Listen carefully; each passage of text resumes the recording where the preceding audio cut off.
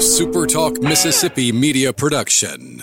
Hello, ladies and gentlemen. This is Jamie Creel with Shelter Insurance. Come see how we've built a name that you can trust and why it is a must to get your free quote today with our Switch and Save. Located in Ridgeland and Flora, Mississippi. Give us a call, 601-992-6000.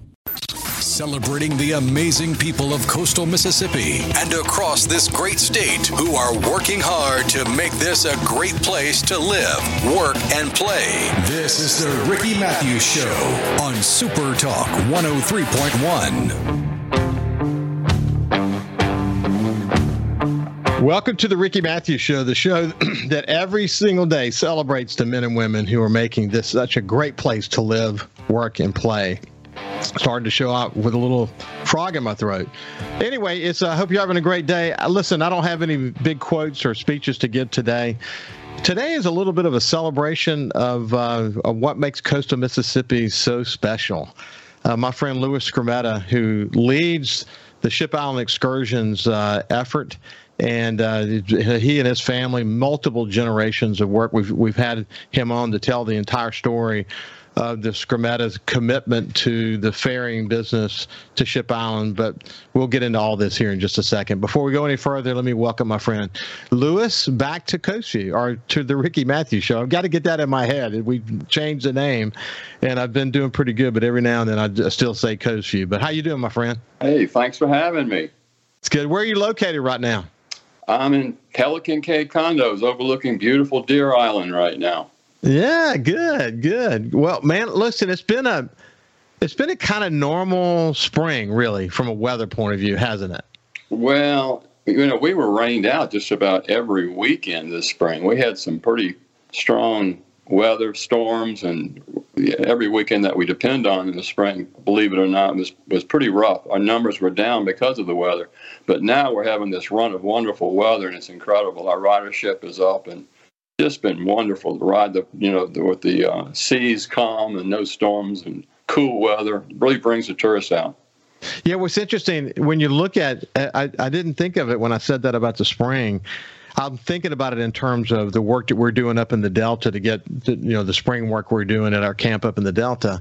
And the amount of rain has not been as great as it was in the years past and whatever. But you're right, on weekends, I mean, it's not about what's the total look like. It's when the bad weather happened for you was not actually in a good spot, was it?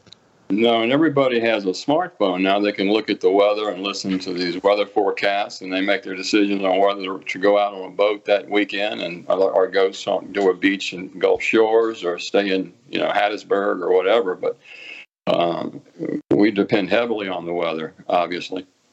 Hey, listen, for people who have not heard you and me talk before, let's give them a little bit of an overview of the Ship Islands Excursions Company and the boats that you have, and a little bit about your business. Yeah, my grandfather started transporting people out to the island, actually the Isle of Caprice, which is no longer out there, as you know, washed away in 1931. But he was part of a group of people working with the hotelier that opened up the Buena Vista Hotel in 1926. And they were transporting patrons out to the island, and that became a profitable operation for him. When the island washed away, he turned over to East Ship Island, bought some property, believe it or not, on East Ship Island, started hauling passengers out there. And then in 1933, the American Legion, who had just leased Fort Massachusetts, came to him and said, hey, we want you to bring your tourists to the new fishing camp we've opened up here next to the fort. We want to get some tourists from Biloxi. And that's how I got started on a handshake with the American Legion in 1933. And it's been in our family ever since. It's incredible. You've got some nostalgic boats still, and you've got some new boats. Give people a sense of your fleet. Yes. Well, we recently retired the old Pan American Clipper, the wooden boat that we had since 1937. It was launched in 1937. We recently retired her during the pandemic and then the hurricane that followed. We were shut down for 2 years. I don't know if you remember that or not, but we had a really rough time. And the boat was just sitting. We weren't using the boat. We have two larger vessels that now are our primary vessels for transporting folks to the island. But we did retire the Pan American Clipper. She's in Ocean Springs. We turned her over to a gentleman that loves wooden boats and wanted to restore her and keep the history going. But we're moved on. We've got two 110-foot aluminum passenger vessels, 300 passenger carrying capacity. And they can get you out to Ship Island in under an hour, which is wonderful, and very stable, fast, and comfortable boats. But yeah, we've been really fortunate to have these boats right now. We're carrying record numbers of people right now, averaging about 300 people a day out to the island. That's incredible. Listen, man, you and I go back a long way. We've worked on important issues together along the way. Back when I was just a young guy, and you were a young guy, you were a young captain, kind of doing your thing, just like others in your family along the way. I would always stop at Ship Island on my way back from fishing, and this is year after year, almost every single weekend, and we would say hello to each other and visit a little bit. And it's funny that even these days, when we're anywhere near Ship Island, we'll take a buzz closer to the beach to get a sense of how many people are on the beach. And man, it is a lot more. There's a lot more people there than there used to be. I mean, you can tell you are toting some people to that island. Well, people have discovered those beautiful natural beaches out there, that green water. They love it for swimming and shelling, and with social media, that's really been a changer for us. And it's just more like Florida. It's more like coastal Alabama. It's when you get out there, it can be so beautiful, so clear. The waves, picking up crabs, fishing, just enjoying being there. It's just a wonderful place, isn't it? I love to watch the tourists get off of our boat and walk down the pier, and all of a sudden they're pointing down the water. They're actually seeing fish swim. Bat rays and sheephead and the other fish that spade fish, and they love it, and then they understand that, hey, this is different from the Biloxi Beach. This is something special out here. And especially when the wind's up and we have the surf breaking on the Gulf Beach, people love to play in the surf, of course. Yeah.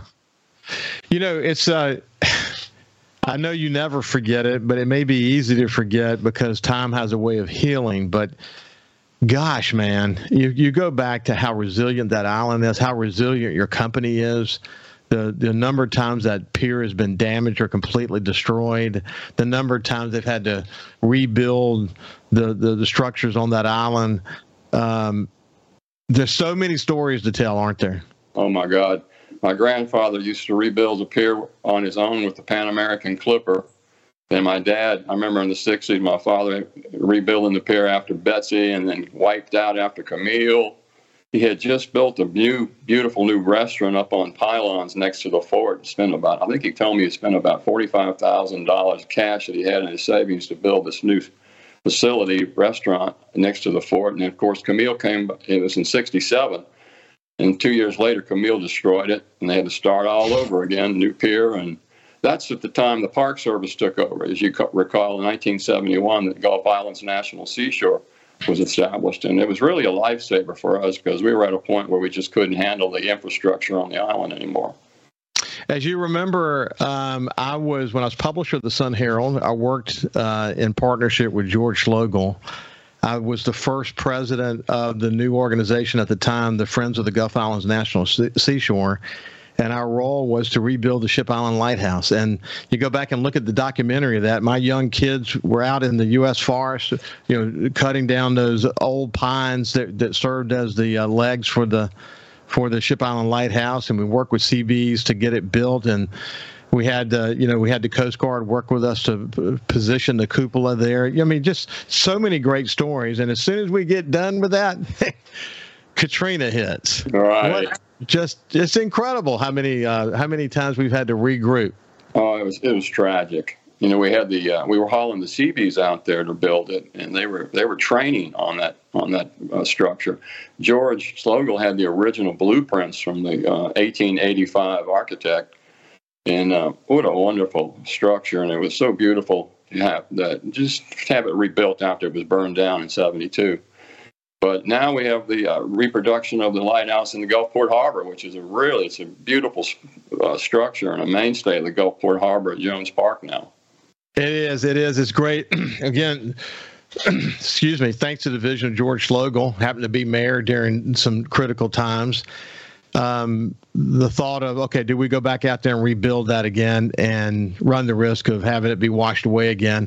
And I guess ultimately the decision was to let's don't pour all that energy. It was a long, incredible project where we were, as you pointed out, trying to be authentic to the original plans, literally to the point of cutting the trees down and having the lumber made from the trees that we cut down. Man, it was just a hell of a process. And again, the CBs, as you pointed out, and as I mentioned, such an important partner. But now that we've got that lighthouse there for everyone to enjoy, it's created a wonderful sense of place in the harbor, and you get to see it every single day, don't you? That's right.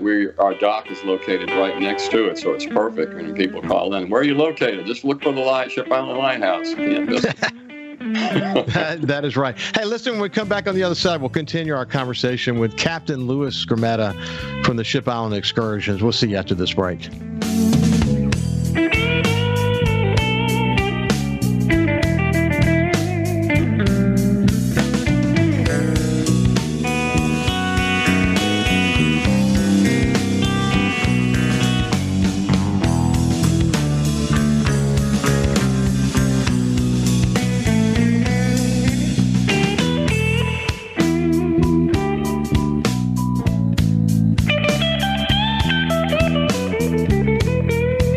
Listen live or on demand and watch episodes of The Ricky Mathews Show on your laptop, desktop, or your phone or tablet by going to SuperTalkMSGulfCoast.com. His passion and love for coastal Mississippi is why he's here. This is The Ricky Mathews Show on SuperTalk 103.1. Welcome back to The Ricky Mathews Show. My friend, Captain Louis Skrmetta from the Ship Island Excursions. Again, we go back a long way, but you know what? Everyone's probably got a story to tell. But in the early days, before I had a boat, before I was anywhere near getting a boat, the way that I would get to Ship Island was get on your boat and go to Ship Island. And I remember once a girl that I was dating in high school. I never will forget this. She says, "Why don't we go?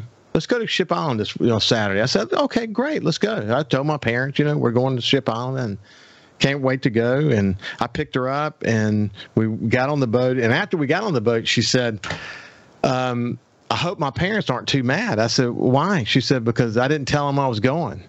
I said, you're kidding me. We're supposed to be on this wonderful adventure. My parents knew we were going. And we got to Ship Island, had a fun day, but I couldn't enjoy myself for worrying about her because her father was an ex-military guy. And I was worried that he was going to kill me when I brought her home. And, we got there. They didn't even know she'd left. I wasted my day. But, man, I had so many wonderful memories about going to the islands. I bet you bump into people all the time who have stories to tell. Oh, yes. I was riding the boat with my dad back in the 60s, and there's hundreds of wonderful friends over the years that we've made contact with and still stay in touch with them. But your story about missing going out to the island with your girlfriend, how about the guys that missed the boat at 5 o'clock and are on the island all night with their girlfriend? How'd you like that the next day? Yeah, with the bugs and yes. Because when y'all ring that horn, or it used to be a bell, if I remember right. But the reality is, you got to get on the boat. I mean, how many people have been stranded over the years? Oh, it happens. Doesn't happen often, but when they do miss the boat, they're waiting at the dock the next morning. I can tell you that. Those mosquitoes come out about about 9 o'clock, and it's over with at that time. But those were the days before cell phones. Look what we have now. Yeah, no doubt. Hey, listen, I remember of all the times I remember, we would go fish all day long. Then we'd top to the pier and sleep on the boat, and always praying there's not going to be a north wind. If there was a north wind, we'd go around on the other side and anchor. But we had a lot of pleasant nights. But one weekend we were there, and it was I would try to remember. It wasn't a couple, it was 2 or 3 guys, young guys, that had missed the boat. And they were there the whole time we were there. They tried to sleep on the pier, and now that I think about it, we gave them some life jackets to use as pillows, so they could have something to sleep on. But they were down and out because they were there. But they were glad to see us because we had water and some soft drinks, and actually made pretty good friends with the guys because we fished from the pier during the night that night. But anyway, yeah, lots of stories, man.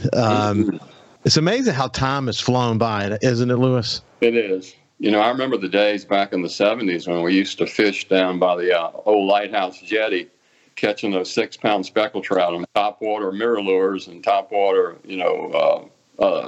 what was it? The other one with the propellers on it. Devil's Horn. Yeah. Remember that one? Yeah. Lucky 13 or whatever. Yeah.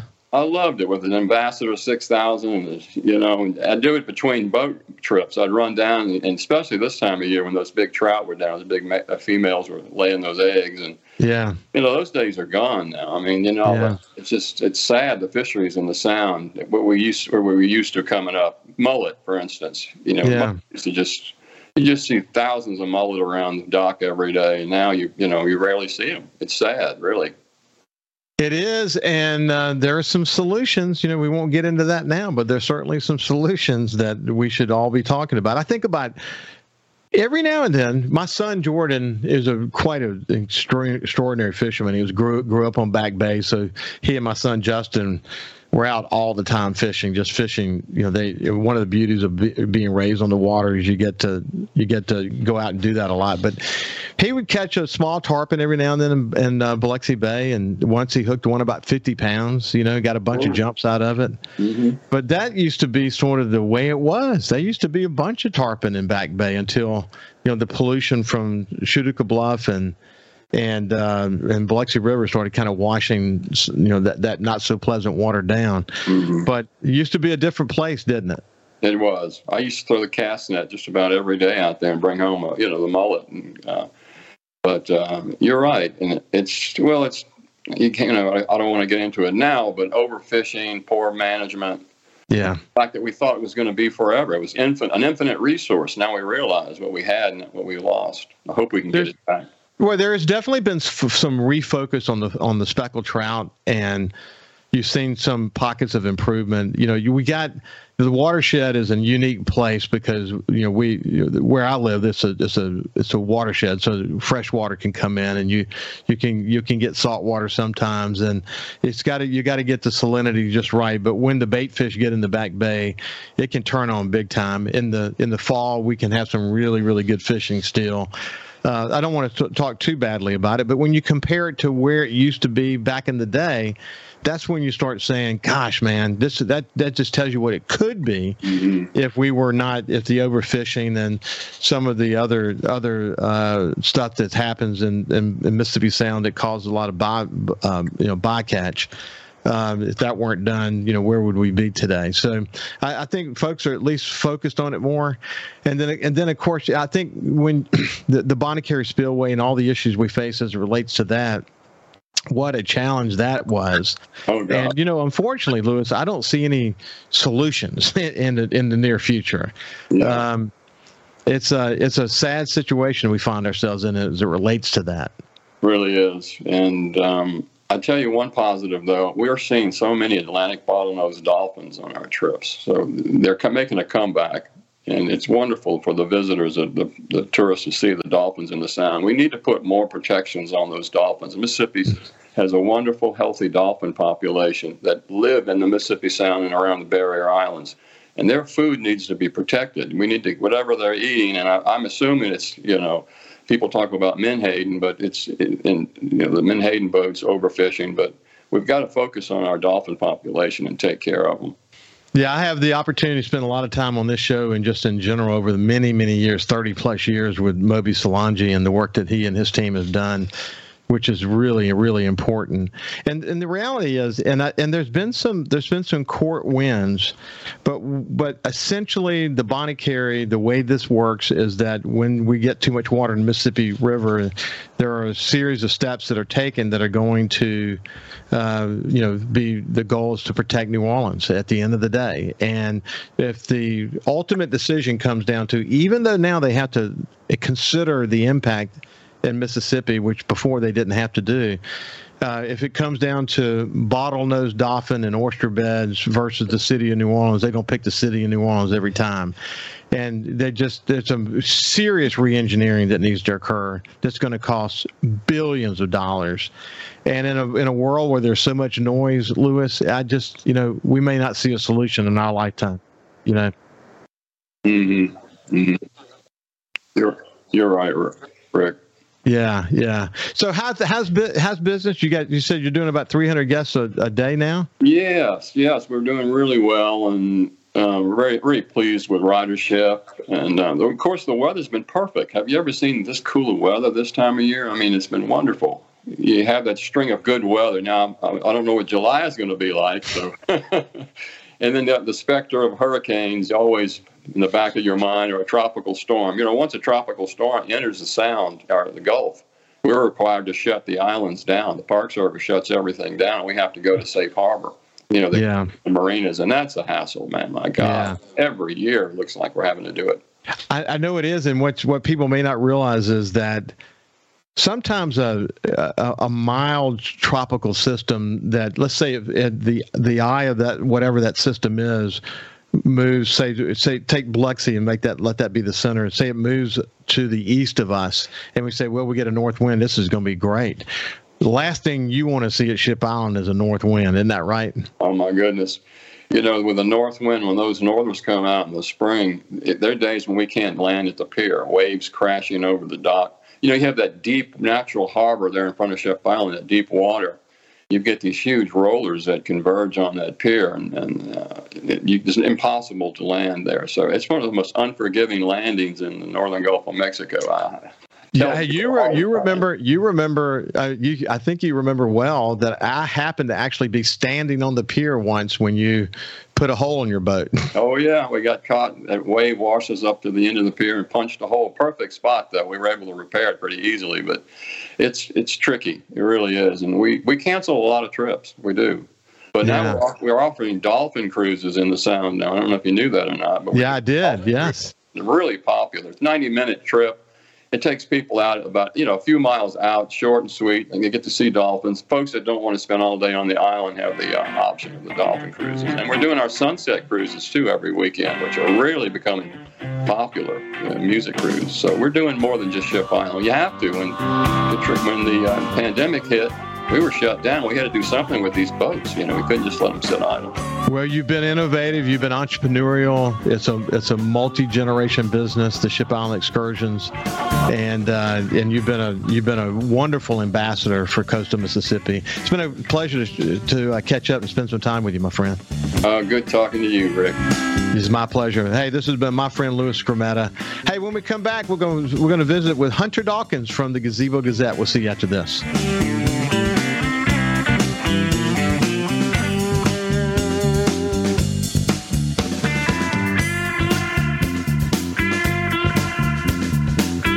Subscribe for free to the Ricky Mathews Show podcast on iTunes, Google Podcasts, Spotify, or wherever you get your podcasts. A SuperTalk Mississippi Media production.